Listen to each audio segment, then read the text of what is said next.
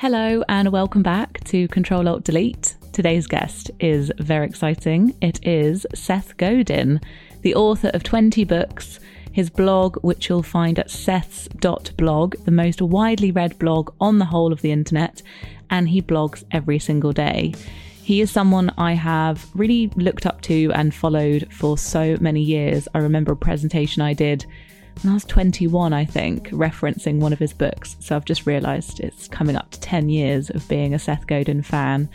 In his own words, he says that for more than 30 years, he's been trying to turn on the lights for people and teach them how to level up.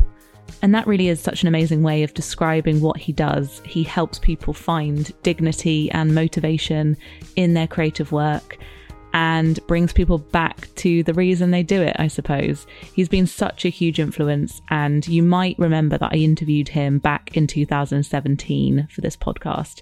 So it was a real treat to have him back on, to catch up again and to talk about his brilliant work, and specifically his new book, The Practice, which came out this year, and I think it's his best book yet. As always, if you enjoy this podcast, please do consider leaving a review somewhere. It helps a lot, and I will see you next week. Hope you enjoy this one.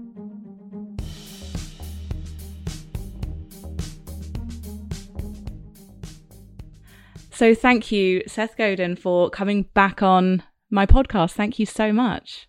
It was so good the first time. How can we not do it again? I know, and I thought it's very much on the subject of The Practice because it was 3 years ago. I felt quite rusty.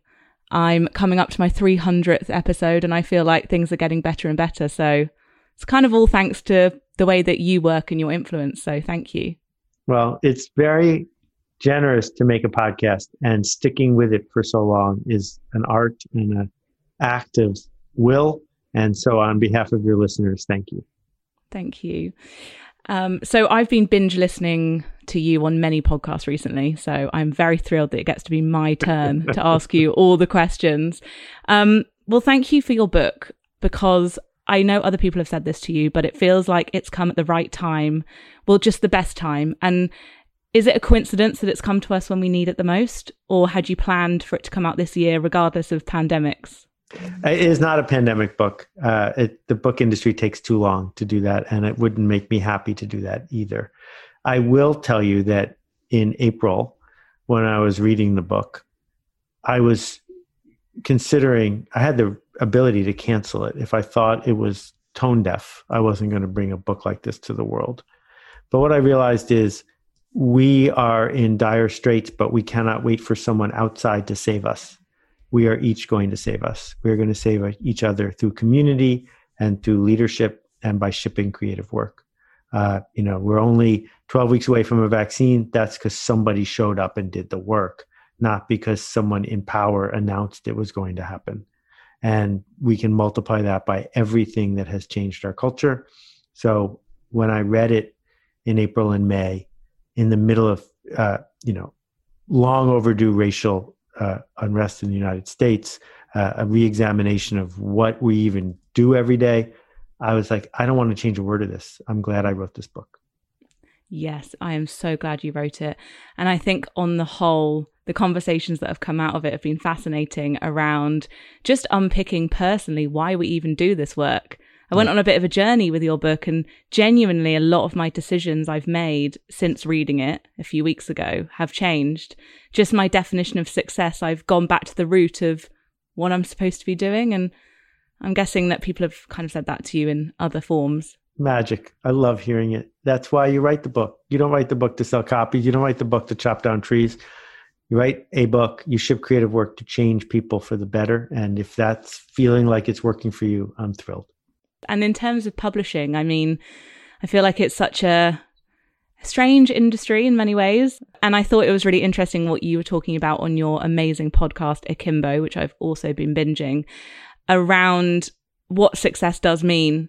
And there's a really interesting episode that you do around the New York Times bestseller list and how it kind of means nothing. And I can't tell you what a relief it is to hear you say that. Yeah, and I try not to be a hypocrite on a regular basis. So last week when my editor sent me a copy of the New York Times bestseller list and I was on it, mostly all I felt was, well, at least I don't have to apologize to her for not being on it, because there's no validation there for me at all. Mm-hmm. It wasn't a marker. It's not accurate, and it's not the purpose or the point. And it took me years to figure that out. And there are so many New York Times bestseller lists in our lives. 15,000 Instagram followers is another version of the same thing. And what are we actually keeping score of? Is it just because it's easy to keep score of it, or because it's important to keep score of it? Yeah, and it almost feels like a bonus side effect to the work. And I guess that concentrating on the process over the outcome.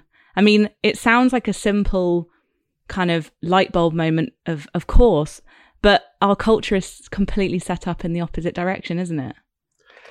It is. And I wonder how long that's been the case. That before 1900, nobody wrote for a living. Very few people painted for a living.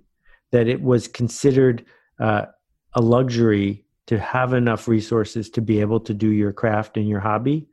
But unless you knew a Medici, you weren't going to get to do this for money. And it's only then that we invented writer's block. Writer's block was invented in the era of Ernest Hemingway, where it was expected that you could follow this dream and cash out. Mm-hmm. And that's not what creative work is for. Yes, it's a side effect because it permits us to do more of it, but that's not what it's for. It's for turning on lights in a way that benefits all of us. I absolutely love what you say about how it's kind of not possible to feel like your calling is to be an Instagram influencer. And I know that you're not saying that to belittle anything, but we really are in a strange time in the world where young people, I think 80% in one study I read of young people want to be a social media superstar. What does that mean? Right. It doesn't mean anything. Right. Yeah. It's tied in deeply to high school culture. There was another study done that I talk about in my book, Linchpin, in which they asked hundreds and hundreds of 17-year-olds, which of the following jobs would you aspire to? College president, U.S. senator, something like a judge, or assistant to a celebrity. And that was the number one match, because assistant to the celebrity is perfect because you get all the trappings of celebrity life, but you don't have to make any decisions. You just get told what to do. And these are versions of the same thing, which is the idealized life of the influencer is you get to do everything you do now, but it's shinier, happier, and people like you. Mm-hmm. And your book that I have in front of me, just being next to it makes my shoulders drop. It makes me feel so much more relaxed about what I'm doing. And actually on that topic of kind of creativity and money and this mixture of things, I love what you'd said on Akimbo about how your blog is free. And we are very grateful to you for putting that out in the world for free. But there is a line, isn't there, between what you do for free and obviously what you get paid for. And we are professionals. I love what you say about being professionals. So how do we work out what's free and what's not? Okay, so generous and free are not the same thing. Generous means emotional labor was expended. Generous means you showed up for someone in a way they needed you. You saw them, you treated them with dignity and respect. Generous is important and hard. Free actually pushes us away from other people. It's like, what did you expect? It was free, right? That if you take a candy at the bank from the little bowl, you don't get to go back to the teller and say, I didn't like the candy. It was like free, take it. So I don't have any ads on my blog, and I don't try to maximize anything on my blog. And I don't charge for my blog because my blog is as much for me as it's for anybody else. It's here. I had this thought, let's see what happens. And I get to repeat that process. But it's very low emotional overhead in the sense that the expectations are different. It is more generous when I'm running the marketing seminar, or when I started the Alt MBA, which costs hundreds or thousands of dollars, because now I'm on the hook. I am showing up to do work for and with you.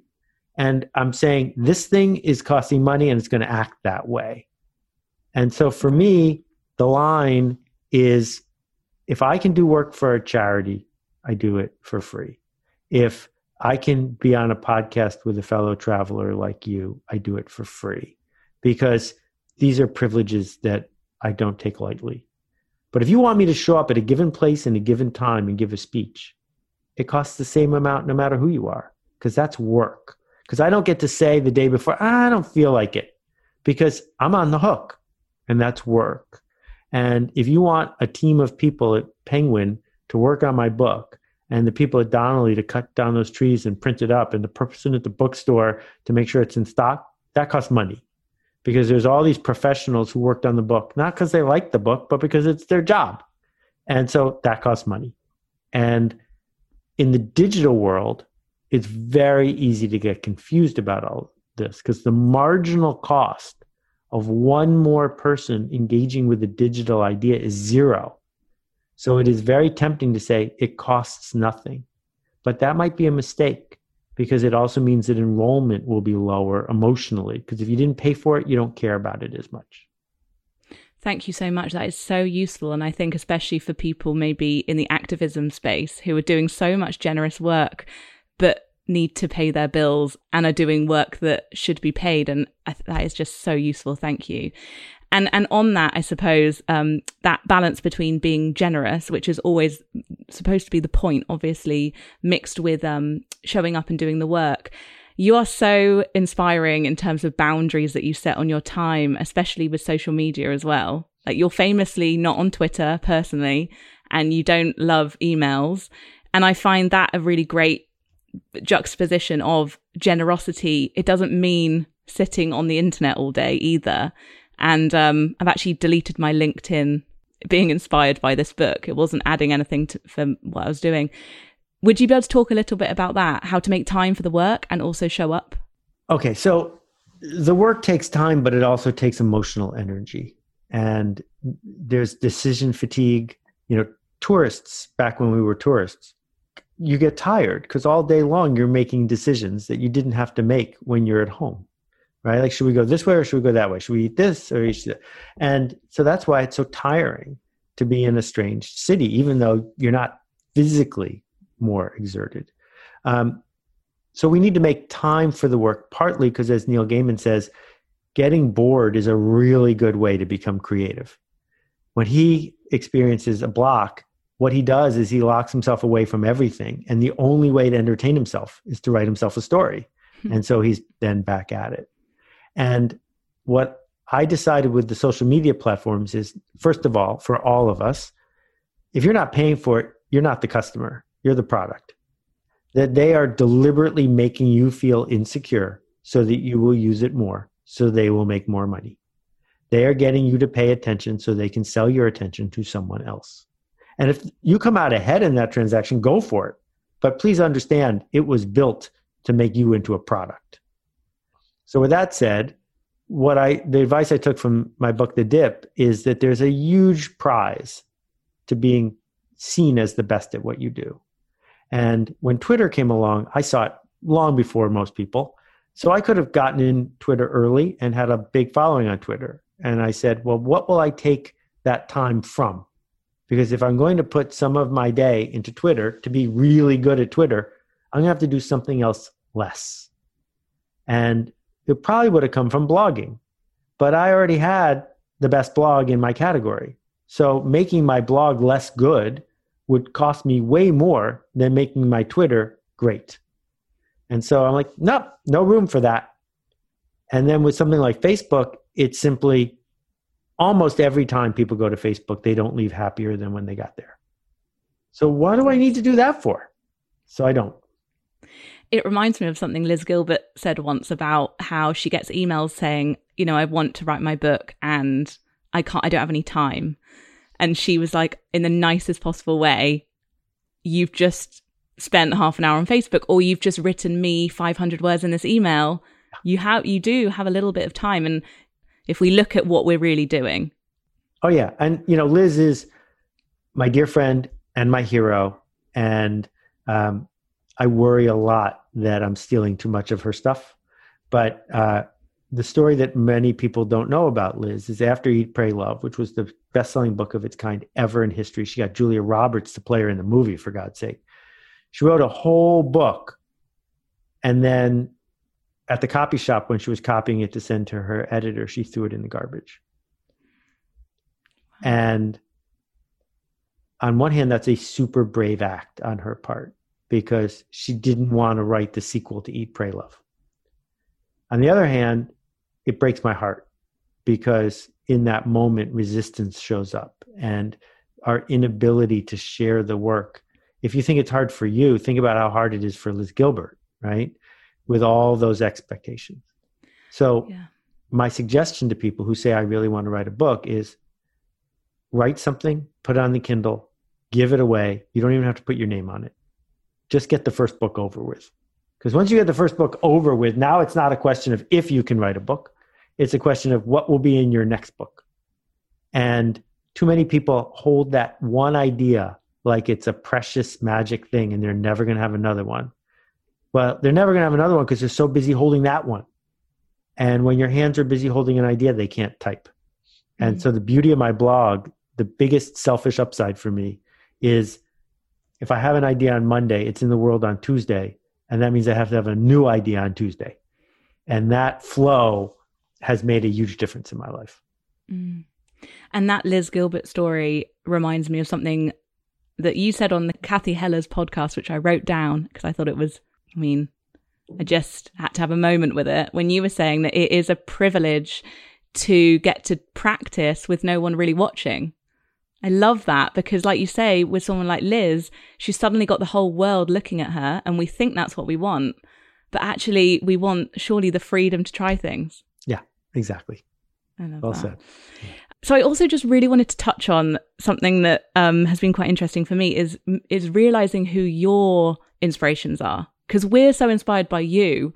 And it's so interesting to take a moment and think, well, who's Seth inspired by? And I know that on other shows you've referenced Zig Ziglar and Stephen Pressfield and a few others. And I just wondered for anyone listening who needs a bit of a pep talk right now, do you think there's something quite magical in just listening to people on repeat quite a lot? If you need a pep talk right now, my best advice to you is stop needing a pep talk because reassurance is futile. And listening on repeat is a magic way to paper over one's need for reassurance.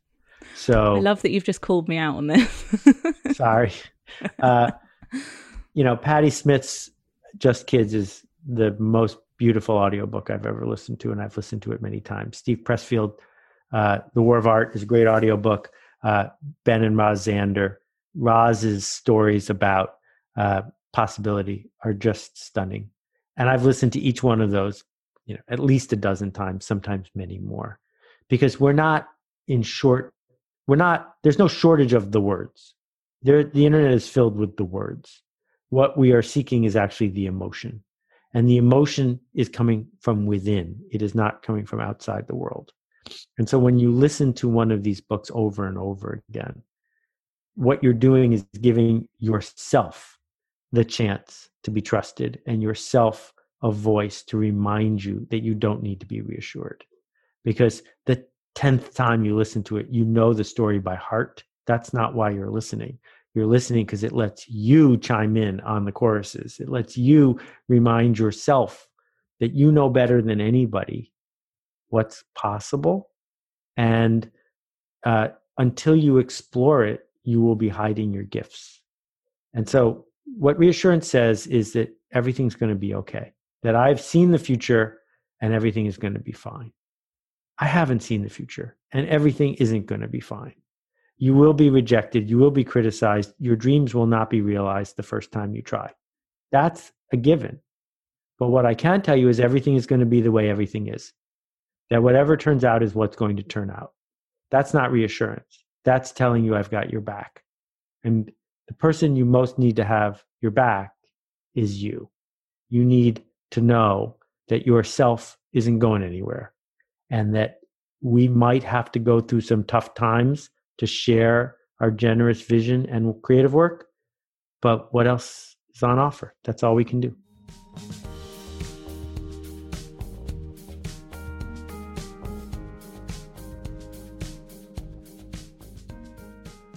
Thank you for that. And I probably will go back and re-listen to this a few times. But it's true, though, that, you know, I've been listening to a lot of audiobooks during lockdown and going for walks and just reminding myself of things. And what I love about your book is that it is that push to take it into your own hands. And also, wasn't the book going to be called Trust Yourself?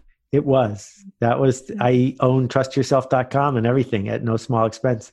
It was too clever. And my editor, Nikki Papadopoulos, correctly gave me the right sort of feedback.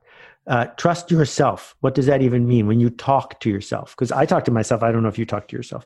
When you talk to yourself, who is talking and who is listening? And why don't we think that's weird? Right? But we don't think it's weird. We think it's totally understandable that there's two of us. Well, the one that is verbal and fearful and controlling dominates us. And the other one is the one that some people call the muse. The other one is the one that has a soft spot. The other one is the one that knows things. And we need to train the first voice to trust ourselves enough to do the work. No guarantees. It's not always going to work. But if we don't trust that second voice, it won't come out and it will corrode us. Such a good point. And I actually had the pleasure of, I can't believe I've interviewed both of you this week, but Rhonda Byrne, the author of The Secret, came on the podcast, and she was talking about that very thing, about how your mind and your intuition aren't the same. Your mind is just in kind of fear mode and worried about the noise outside the bedroom, whereas your intuition is actually knowing kind of inside what's going on. And I found it really interesting that when you talk about in the practice who to trust outside of yourself, it's really important, isn't it, to know who to trust, who to let in, and the difference between different types of feedback. So your editor, you listen to her, obviously, but you don't listen to everyone. I listen to almost no one. And I learned that the hard way, because I used to listen to everyone. And most of us still have scars from high school, because in high school, everyone has a voice. Everyone gets an opinion. And so we change how we dress, and we change how we walk, and we change how we talk, hoping to please everyone, to fit in all the way. And that is when we stop trusting ourselves, right? They call that growing up, and it's horrible. So what I discovered is that people who care about you will generally try to dissuade you from shipping creative work, because they don't want you to be hurt. And so the industrial regime persists because parents or in-laws or friends or whatever want you to get, quote, a good job with, quote, a good company by going to the placement office and we go down this whole list because they care about you. But that doesn't mean that they are actually supporting you on the journey you truly want to be on. And there are other people who, A, see that, and B, are skilled enough to give you good notes, skilled enough to be able to talk through what it's really like. I was talking to my friend Brian, who's very successful in movies and TV. And we talked about the fact that many people in the film business are guarding their luck, meaning they got lucky, and so now they have to act like they know what they're doing. They don't know what they're doing. They just got lucky. The people who actually know what they're doing, if they're willing to give you notes, pay attention. Everybody else, ignore them. I love that, because I know that you say you don't read your reviews anymore, because for that reason, they almost don't matter, do they? Once you've got the feedback you need and then you ship the work. I wrote my first novel this year, and it's been so interesting because I had people saying this is the best book I've read, which is not true. And I've had people saying this is the worst book I've ever read. And I like to think that's not true too. And so I've realized that there's just no point actually even going there. You know, I did it and it's out there. Emma, I'm so excited for you. Thank you. Because honestly, and I know that you hear this all the time, but your work has had such a profound impact on me that I've been able to take the biggest risks and pivots and trying new things. I think that's fantastic. Have you started the next one? Yes, which is why, thank God, your book is here. Good. Keep going. Because it doesn't get easier, does it? Well, when you write the first one, there's the question of whether or not you're a writer. When you publish the second one, now we're clear. When you publish the second one, there's probably going to be a third one. And once you're on that path, you know, name any author you want. The runway is always bumpy, whether it's James Patterson or J.K. Rowling or even, you know, Harper Lee. It still takes a really long time to get it to spin up to where you want it to be. I'm not talking about the sales. I'm just talking about finding this voice and being able to write like you talk and talk like you write. And I'm so excited for you. Bravo, Emma.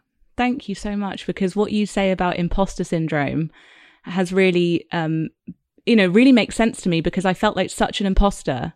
That's where the insecurity came from for me, is who do I think I am to now go and write a novel? You know, that's not what I've done in the past. And then what you say, you know, you flip it on its head. We're all imposters. That's the whole point. No one had ever written this book before.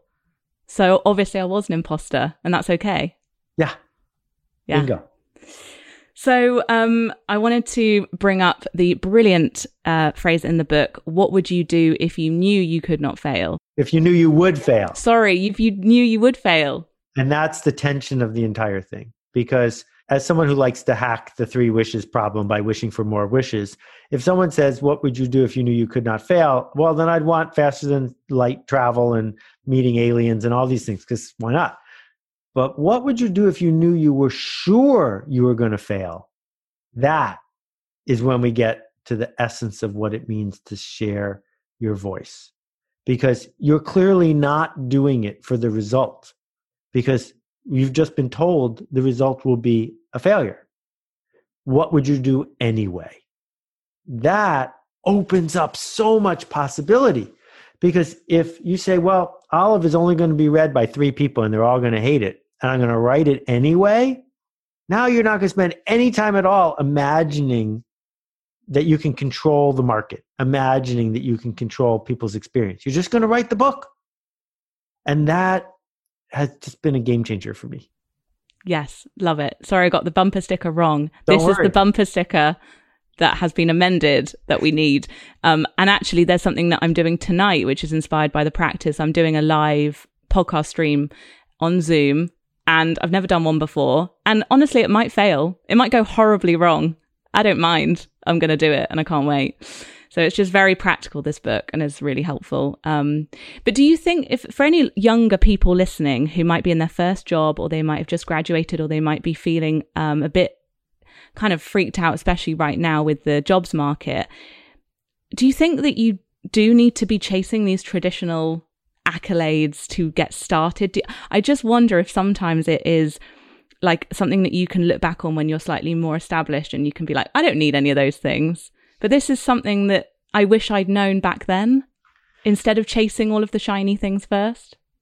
So if you're new to the job market, you don't have kids, you don't have a mortgage, you don't have a career that you're going to have to worry about exploding. What better moment to show up as a meaningful specific? What better moment to take risks? It's really, really hard to blow it all up when you're 40, I got to tell you. But I was so fortunate when I was 23 and I got a job at a fast-growing company with 30 employees, and I knew the president of the company had my back. My boss did not. My boss tried to get me fired, but the president of the company had my back just enough. And I was just a maniac because it was somebody else's money. What the heck? And I worked with Ray Bradbury and Arthur C. Clarke, and I met Isaac Asimov, and I'm just like, oh, I'm going over here, and I'm going to try this, and I'm going to try that. Why not? Like the people who were 2 cubes away from me who were fitting in all the way, I don't know what they're doing now, but they're not telling stories about what happened in 1984, I guarantee you. This is a magical moment because we're all in such straits, and the world is so transitioning that if you're not going to be a maniac now, then when? This is the moment, no matter how old you are. That is so true. That is so true. And I actually read somewhere, or maybe heard it on a podcast, that you've been working from home and doing your thing since the 80s. Yeah. So for anyone now who's suddenly working from home, is there any words of wisdom you can give? Well, the first thing that I would say to people who are working from home is be careful that you're not also living at the office.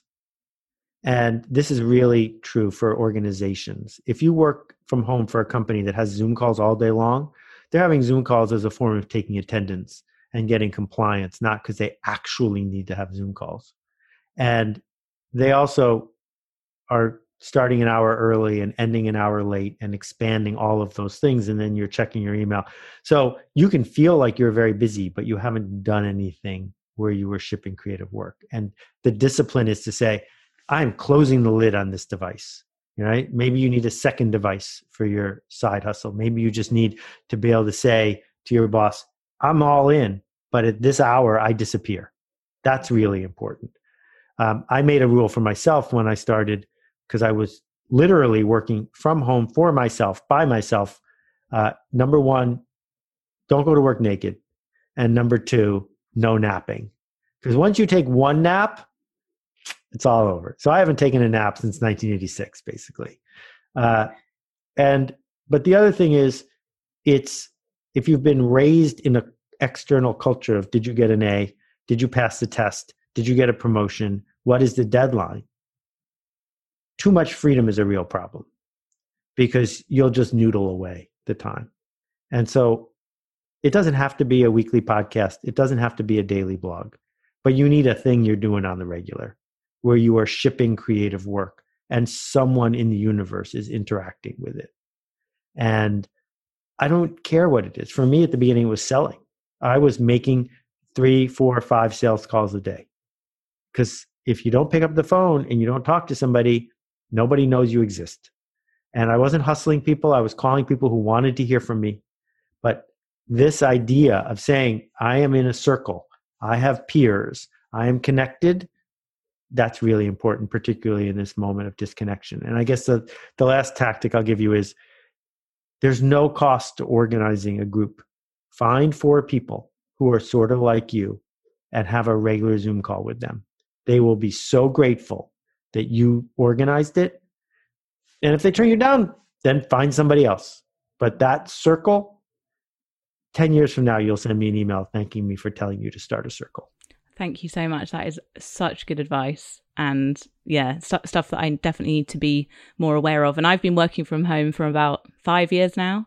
But this time has made me really get my routine together and make sure, that there are boundaries between it all, because otherwise you could be working all the time.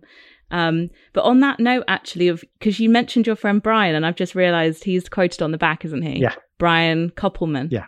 And I actually listened to you on his podcast recently, and I just wanted to mention it because anyone listening right now, after you've listened, go and listen to Seth and Brian talk, because you two are just such a joy to listen to. We have so much fun together, and it's not normal for a 50-year-old, 55-year-old guy to make a new friend.